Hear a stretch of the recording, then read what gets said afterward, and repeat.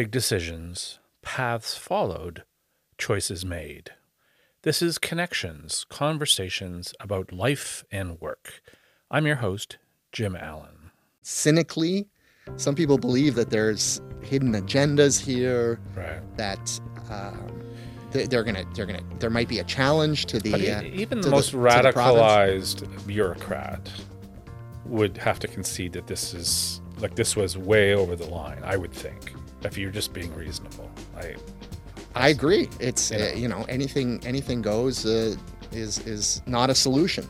It's not a way to present. I mean, again, you've seen the analogies, right? What if a woman was transitioning to a man and decided to walk around the school with a massive protruding dildo? Right. And it's absurd, right?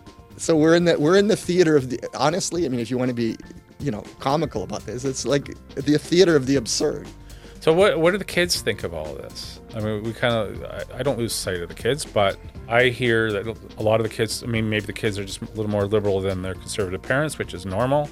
So the kids are somewhat supportive of this, but I've certainly seen interviews with kids that are just tired of the attention and want to move on with their lives. I think the majority of the kids, are kind of like, whatever, move on. Right. It doesn't bother us that much, especially if we're not in that class.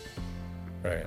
Until the bomb threats and the disruption to classroom activities occurred, and learning and trying to, get into universities and whatnot. It's a massive disruption, right? And that's kids were sent home just once or twice, though. Correct. With these bombs, and then they started just not sending them home. Right, but it affected the school culture to some degree. Right. So it's not fun going to school anymore. Right. For some kids, it was not fun going to school. There was traumatizing for some. Yeah, there was a people. spectrum of upsettedness, if that's a word, or trauma. Right.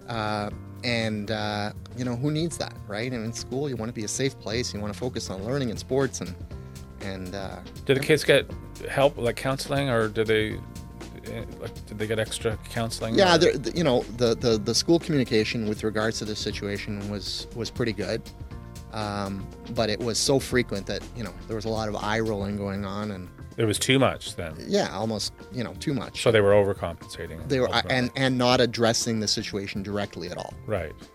Vaguely saying, we know that our school has been subject to a lot of media attention, but not talking about the situation at all. Right. End of the day, the kids, I think, felt that there should be a dress code for teachers that's the same as students.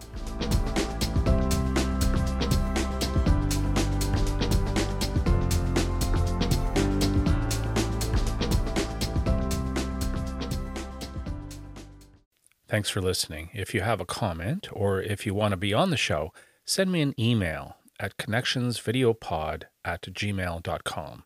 And please subscribe.